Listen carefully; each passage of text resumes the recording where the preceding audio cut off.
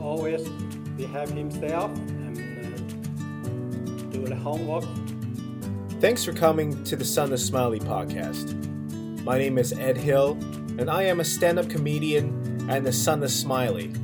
What you're about to hear are some stories about me, some stories about my dad, and some stories between my dad and I. So sit back, relax, and don't forget to smile.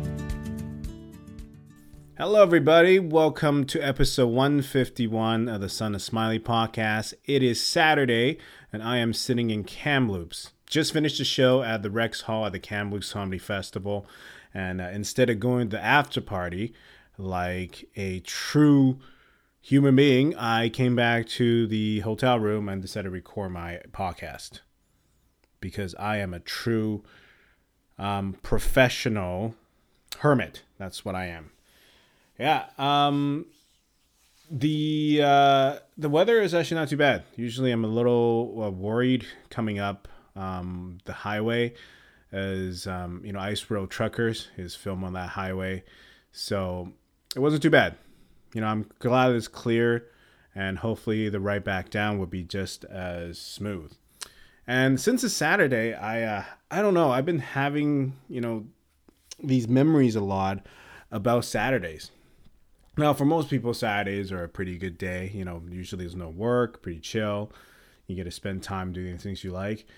Saturday has always been a interesting day for me as a kid, especially. Every Saturday, this is not for me, but for a lot of Asian kids who especially, they speak Mandarin or Cantonese at home. Like my brother would be forced to send to Chinese school. And they got to study Chinese for 3 hours every Saturday. They got to do their homework. I never did that. I was fluent in Mandarin at a very young age because I went to school back in Taiwan. So never really had to go to the Chinese school here in North America. And, I did a lot of self-study, read books, and I had to speak Mandarin at home. That was the rule. So I kind of kept it. And I'm kind of glad. But, of course, just because my younger brother had to go to Chinese school doesn't mean I get an exemption. So what I had to do was I had to go to drawing class. I did what I guess what they call is pencil sketching. I didn't use charcoal. My parents thought it was a good idea to learn this because it'd be a good skill to really quickly sketch something and so you don't forget it. I'm like, just use your camera.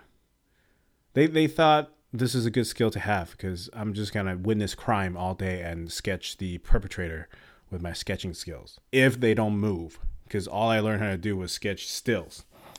So I did that every Saturday. My brother would go to his Chinese school, in one classroom, and I would go to the other classroom and learn how to sketch. Here's the thing. My brother's class is 3 hours, like I said. Mine was about an hour and a half. So there's always a big gap. Usually after I finish my class, I have to wait for my parents to come because my parents are not going to come pick us up separately. Let's be honest. Like you go and you figure out what you need to do.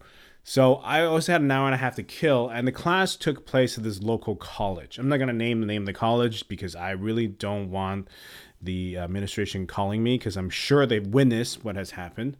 And I was so angry. I don't want to do this. I mean, and now thinking back, I actually really enjoy those classes. I'm glad I did art and stuff like that. But at the time, I was like, oh, this is brutal. And I just want to be cool. So I remember I would dress up, do my hair when I still had hair and go to these classes. And nobody cared. I mean, the teacher was the old lady. The students were all, either kids younger than me or adults who really don't care about how a 15-year-old boy looks like. Thank God. Anyways, but yeah. And so I have an hour and a kill after I finished, and I was walking around my backpack. And this is what I used to do because I was such an angry kid. I would just go in every empty college classroom. I like how the fridge kicks in as I get to this moment. It's kind of like the electronics or like, oh, here comes the climax. No, I would used to go to empty college classrooms and just write FU, like giant FUs on the blackboards. I would go in every class and just do that. Why? I don't know if I thought it was funny or I just want to take out my anger. It's kind of like the worst edition of Good Will Hunting. You know how he's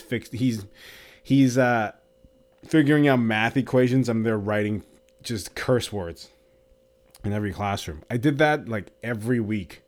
I started doing it. I started stealing chalk and I started writing "FU" on the poles outside in the college, like on the cement poles. I would just write just obscene language all over the campus because I did not want to be there. And I remember another thing I like to do was go around the bulletins and see what's posted in the bulletins because, I mean, you know, it's a college. There's a lot of interesting stuff. And I remember like the psychology department always had like experiments. And if you're not familiar with this, so when they need participants in their psychological studies, usually they'll pay like $10, $20, $25, $50, depending on the duration of the experiment. So they will always have these like slips where you can like rip off the bottoms and you can call the number or send them an email to sign up for the studies. I remember I would just go around and rip off all the slips and I throw in the garbage. And I'm like, forget your experiment. Too bad about your education in your future. I'm here to single-handedly destroy your experiments and then I'm going to write obscene language in your classrooms. That's what I did. And then there was one interaction especially. I remember this so vividly. Because I don't think it was the psychology department. I think it was like the student life bulletin. I think that's what it is. Like, you know how the campus activities, they have stuff posted. So I'm standing there, I'm reading this thing. I'm like, oh, that's kind of cool, right? I was a high schooler. I didn't know what the hell happened in university and colleges. And then and I just remember seeing this little pocket on the bulletin board. And there was something in it. And so I was like, oh, free stuff. They're giving away free stuff. Finally, I find something good. So I go inside, I pick it up, and there's this little square package. And I remember it had a circle imprint, and it was like a tinfoil. I was like, oh, cool. Maybe it's like a tool I can give to my dad, or like a tinfoil. I'm like, oh, maybe I can show off to my parents. So, hey, I made myself useful. I found this for you. And for those who probably already can figure it out, it's a college campus. You got a tinfoil pack. It's a circular imprint. It's a condom.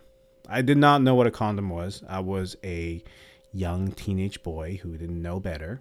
So I was like, oh, I'm going to take more of these. So I took a bunch of condoms. And I guess it was an old lady that was walking by. She must be from the college because she's looking at me. She's like, what are you taking those for? Because she's like, why is a 15-year-old kid taking a bunch of condoms? Like, he's obviously not using them. If he's using them, we got a big issue here. And I just looked at her. I'm like, why wouldn't I be taking them? This is what I do.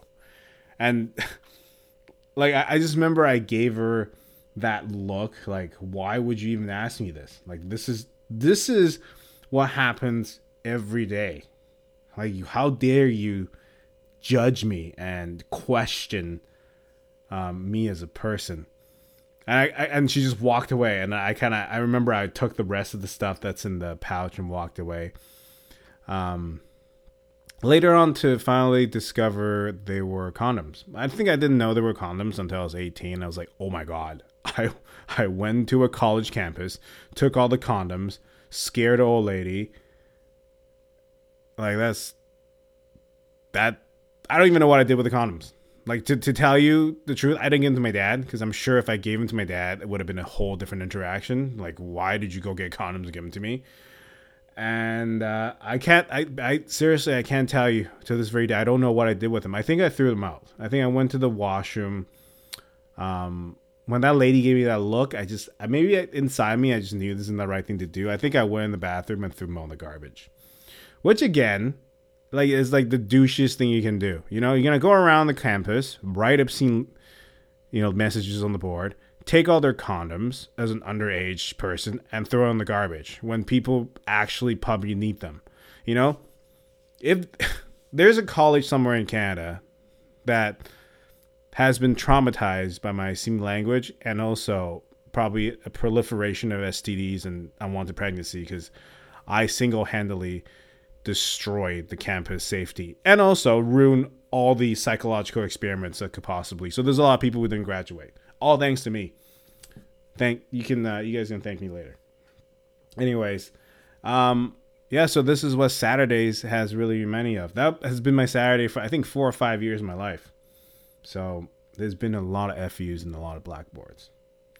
Anyways, you want to come and see me next weekend? Oh, crap.